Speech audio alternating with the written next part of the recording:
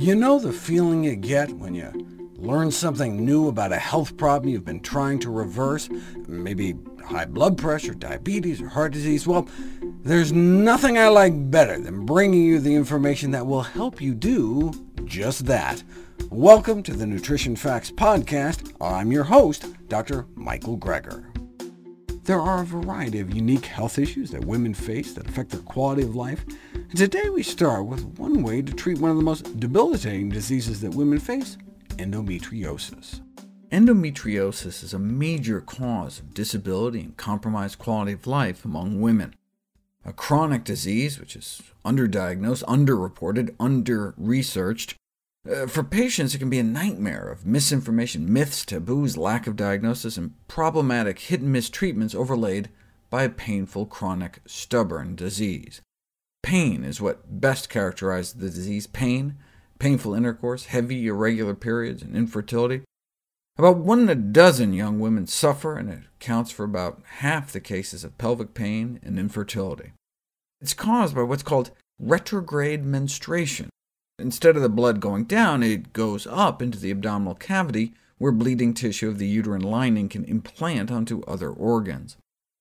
You can have the lesion surgically removed, but the recurrence rate within 5 years is as high as 50%.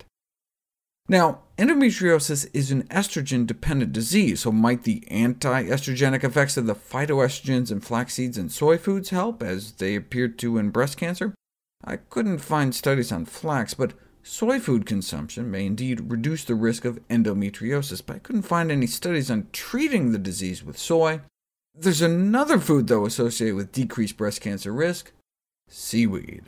Seaweeds have special types of fiber and phytonutrients not found among land plants, so it's not like choosing to get your beta-carotene from carrots versus a sweet potato. If you want these unique seaweed components, some of which may have anti-cancer properties, we need to find a way to incorporate sea vegetables into our diet. Anti-cancer properties, such as anti-estrogen effects. Japanese women have among the lowest rates of breast, endometrial, and ovarian cancers. They have longer menstrual cycles and lower estrogen levels circulating in their blood, and that may help account for their low risk of estrogen-dependent cancers. We assumed this was their soy intake, but the seaweed might be helping as well. You can drip seaweed broth on human ovary cells that make estrogen and see estrogen levels drop, because it's either inhibiting production or facilitating breakdown of estrogen. It may even block estrogen receptors, lowering the activity of the estrogen you do produce. This is in a petri dish, though, but it happens in women as well. They estimate that an effective estrogen-lowering dose of seaweed for an average American woman might be around 5 grams a day, but no one has apparently tried testing it on cancer patients yet. But it has been tried on endometriosis. 3 women with abnormal cycles, 2 of which with endometriosis, volunteered to add a tiny amount of dried powdered bladderwrack, a common seaweed, to their daily diet. It effectively lengthened their cycles and reduced the duration of their periods, and not just by a little. Check out subject number 1. A 30-year history of irregular periods, averaging every 16 days, but adding just a quarter teaspoon of this seaweed powder a day added 10 days onto her cycle, up to 26 days, and a half teaspoon a day brought her up to like 31, nearly doubling the length of her cycle, and they all experienced marked reductions in blood flow and a decreased duration of menstruation. Poor subject number 1 was having periods every 16 days that lasted 9 days long. Can you imagine? After 30 years of this kind of craziness, just a half teaspoon of seaweed a day, and she was having periods just once a month and only lasting about 4 days. And most importantly, in the 2 women suffering from endometriosis, they reported substantial alleviation of their pain. How is that possible?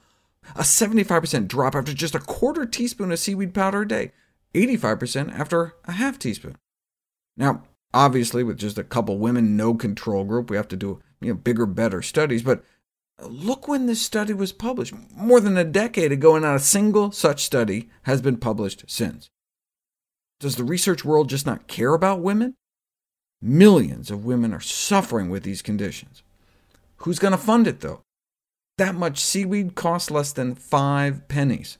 So a larger study may never be done. But with no downsides, I would suggest endometriosis sufferers give it a try. In our next story, we look at how oxidized cholesterol from eggs, processed meat, Parmesan cheese can have cancer-fueling estrogenic effects on human breast cancer. In 1908, the presence of cholesterol crystals was noted in the proliferating areas of cancers, suggesting that perhaps cholesterol in some way was associated with the regulation of cancer proliferation. A century later, we now recognize the accumulation of cholesterol as a general feature of cancer tissue, and recent evidence suggests that cholesterol may indeed play critical roles in the progression of cancers, including breast, prostate, and colorectal cancers. Perhaps that could explain why egg consumption was associated with increased breast cancer risk. And indeed, a systematic review of the evidence suggests that dietary cholesterol intake increases risk of breast cancer, and the more cholesterol you eat, the higher the risk appears to go. But why? One thought is that the prolonged ingestion of a cholesterol-enriched diet induces a chronic autoinflammatory response. We know that chronic inflammation can lead to the initiation, promotion, and progression of tumor development. It's true that sprinkling some cholesterol on white blood cells in a test tube can trigger the release of inflammatory compounds, and LDL cholesterol can induce breast cancer proliferation and invasion.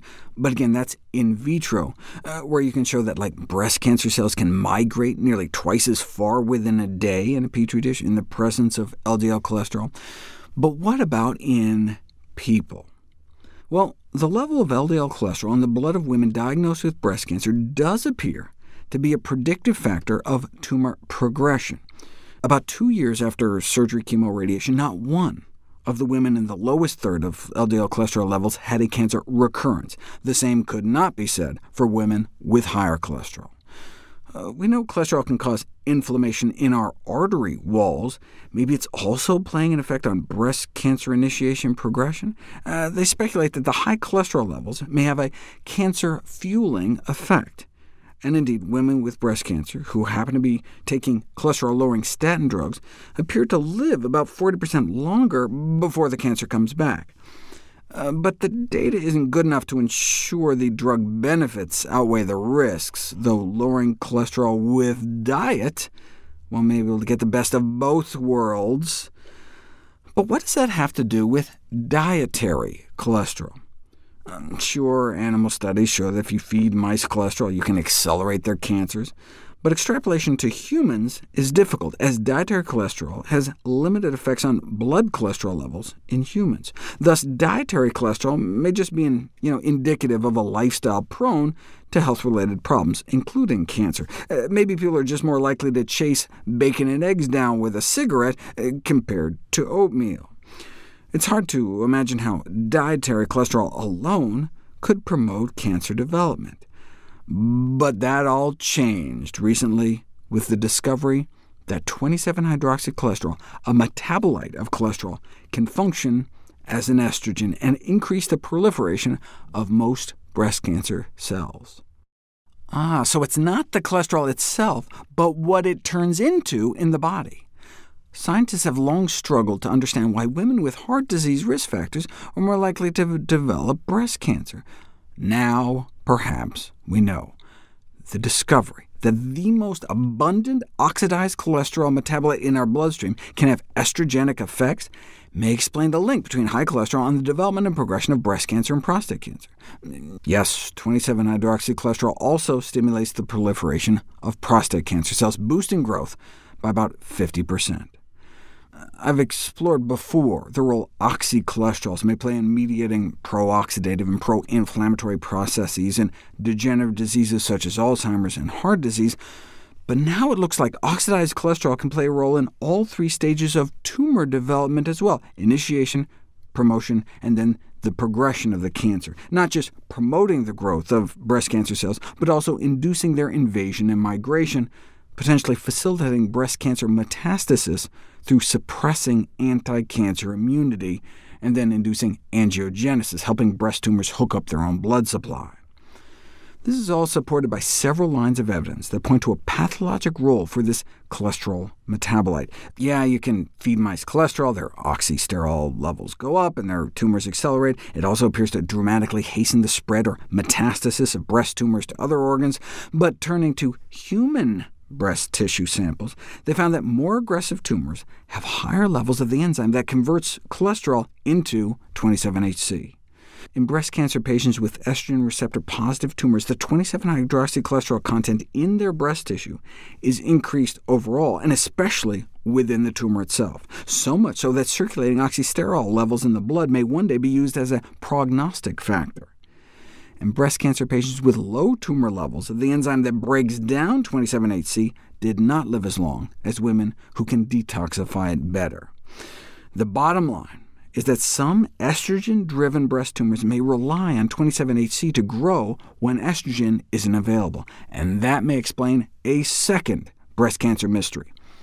Over 80% of breast cancers start out responding to estrogen, and so what we do is use hormone blockers, either aromatase inhibitors to stop the formation of estrogen in the first place, or tamoxifen to block its action. Despite the efficacy of these drugs, many patients relapse with resistant tumors, and that's where oxidized cholesterol can come in. 27-HC can fuel breast cancer growth without estrogen, which could explain why sometimes these estrogen blockers don't work. And finally, 27-HC may explain why breast cancer patients with higher vitamin D levels appear to live longer. Vitamin D supplementation decreases 27-HC levels in the blood. The best way, though, may be to just lower overall cholesterol. Lower cholesterol, and you lower oxidized cholesterol. So discovering this role of cholesterol is actually really good news, since cholesterol is a highly amenable risk factor, either by lifestyle, dietary, or pharmacologic interventions. The implications of these findings, according to the principal investigator, is that lowering cholesterol with dietary changes or drugs could reduce a woman's breast cancer risk or slow tumor growth. Finally, when it comes to uterine fibroids, is soy helpful, harmful, or harmless? About 1 in 4 women will eventually suffer from fibroids, most commonly manifesting as excessively heavy periods and pain or pressure. Why might you feel pressure?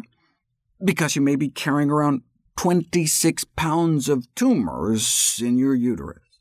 Fibroids are the most common reason women get hysterectomies, having their uterus removed completely, a major surgery associated with disability and death.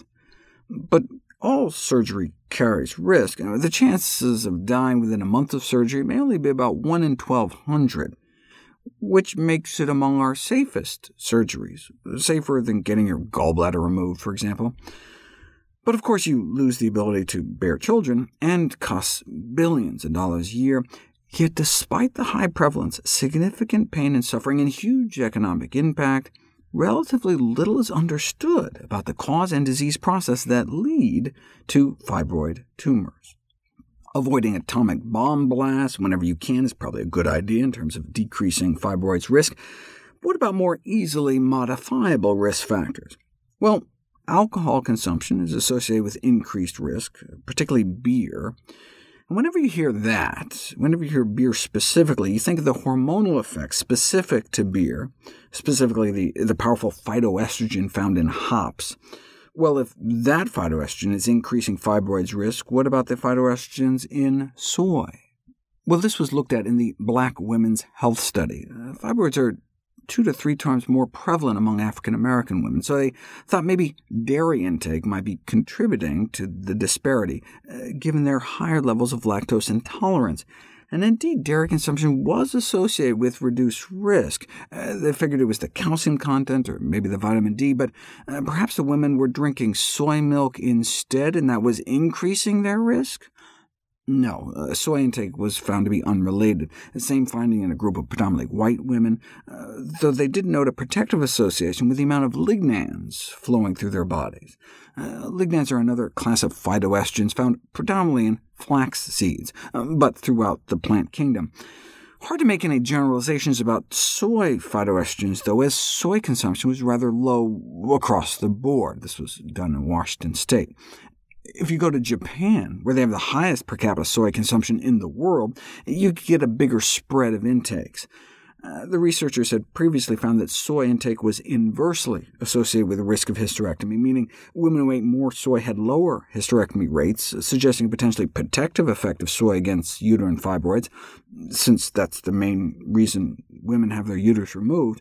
This would be consistent with in vitro studies that found that the main soy phytoestrogen seemed to inhibit fibroid tissue proliferation in a petri dish. But when they specifically looked, there was no evidence of a link to soy at all, protective or otherwise. The same was found in one study out of China. Fruit and vegetable intake was associated with significantly lower risk of fibroids, but soy food consumption was not. But a second study out of China, published the same year, found a significant association between soy milk intake and fibroids. That's consistent with the 3 alarming case reports of women with symptomatic fibroids reporting an unusually high intake of soy milk, or regularly consuming excessive amounts of soy, or extremely high intakes of soy every day for decades. It's hard to take these cases seriously when nowhere do they actually say how much they were consuming. The only quantitative mention was 40 grams of isoflavones, which roughly translates to 400 gallons of soy milk every day. That would be excessive, but also impossible. The only way to know for sure is to put it to the test, not just a population study or anecdotal reports, but randomize women to 2 years of soy phytoestrogens, the amount found in 3 to 5 cups of soy milk a day, and no significant effect on the frequency or growth of fibroids was found. We would love it if you could share with us your stories about reinventing your health through evidence-based nutrition. Go to nutritionfacts.org/testimonials. We may share it on social media to help inspire others. See any graphs, charts, graphics, images, or studies mentioned here, please go to the Nutrition Facts podcast landing page. There you'll find all the detailed information you need, plus links to all the sources we cite for each of these topics. My last 2 books are How to Survive a Pandemic and the How Not to Diet cookbook. Stay tuned for December 5th, 2023 for the launch of my new one, How Not to Age. And, of course, all the proceeds I receive from the sales of all my books goes directly to charity. NutritionFacts.org is a non-profit, science-based public service where you can sign up for free daily updates on the latest in nutrition research via bite-sized videos and articles. Everything on the website is free. There are no ads, no corporate sponsorships, no kickbacks, strictly non-commercial, not selling anything. I just put it up as a public service, as a labor of love, as a tribute to my grandmother, whose own life was saved with evidence-based nutrition.